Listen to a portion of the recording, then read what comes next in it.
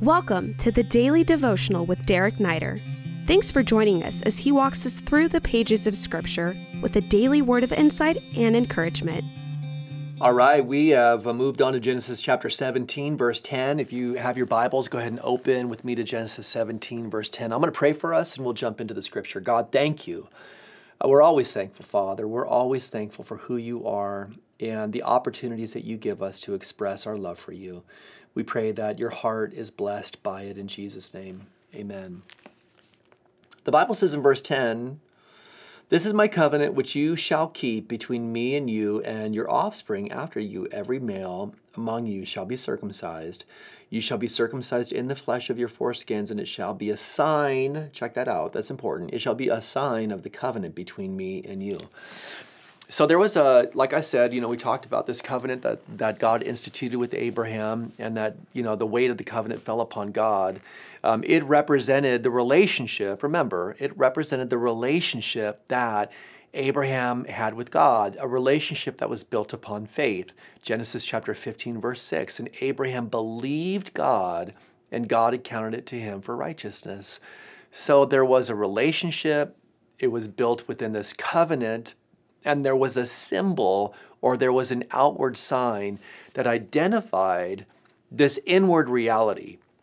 It was an outward sign that represented that Abraham and all those who would follow him as his offspring, but also not just as his offspring, but as people who had relationship with Yahweh, there was this outward symbol that would signify these things in their life. And the outward symbol that God instituted was physical circumcision for the man.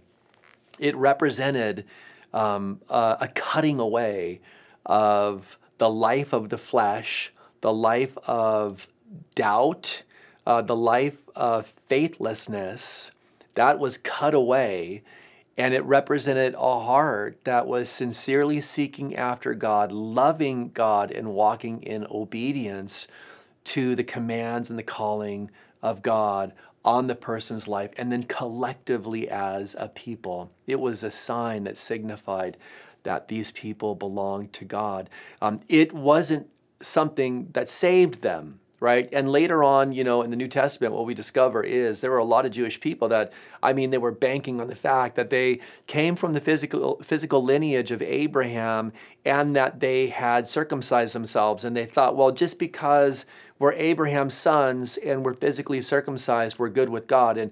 And Jesus blows that thing out. He totally deconstructs that, right? This whole religious approach to God that had no heart in it. You think you're sons of Abraham, you're not, you're sons of the devil, and your circumcision doesn't do you any good because it's just this religious rite that you've followed without a deeper reality in your life.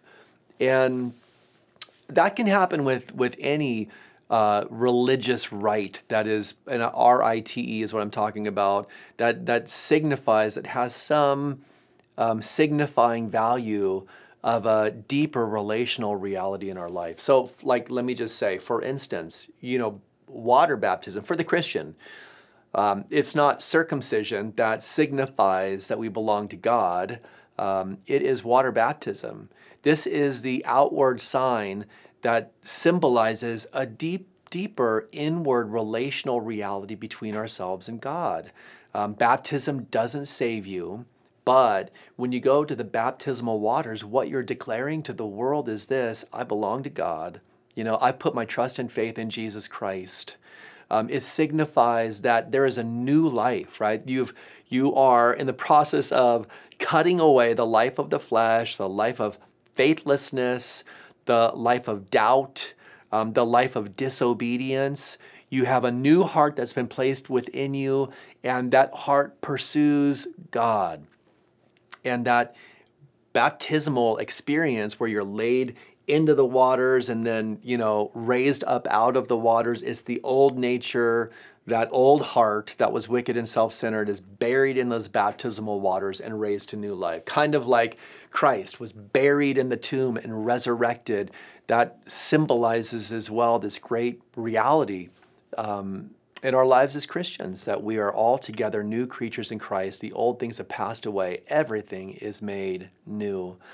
And so that's why when Peter's preaching and the Bible says the people hearing were cut to the heart, they said, what must we do to be saved? Peter said, repent and be baptized, right? Repent, put your trust and faith in Jesus Christ, turn away from unbelief, turn to him in belief, and then be water baptized. And that signifies not only the reality that you belong to God now, but that you're part of the community of believers, right? We've all gone to the baptismal waters to signify that we are living in this place of being new creatures in Christ, but also in this new community, this community that's been redeemed, this community that represents the real humanity that God intended, this community that expresses the first fruits of the new creation that God is instituting that will be realized fully when Christ comes back and creates a brand new universe.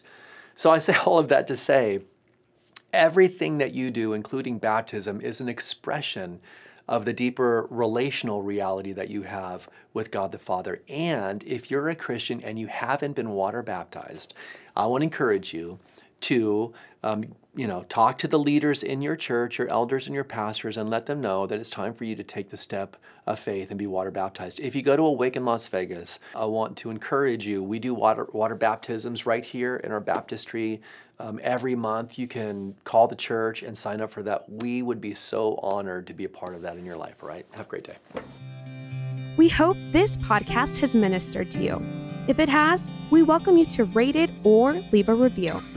If you would like to stay connected with Pastor Derek Neider or find many more teachings, please visit awakenlv.org. Click Visit and then choose Pastor Derek Neider. These links are also in this episode's description. Until next time, God bless you.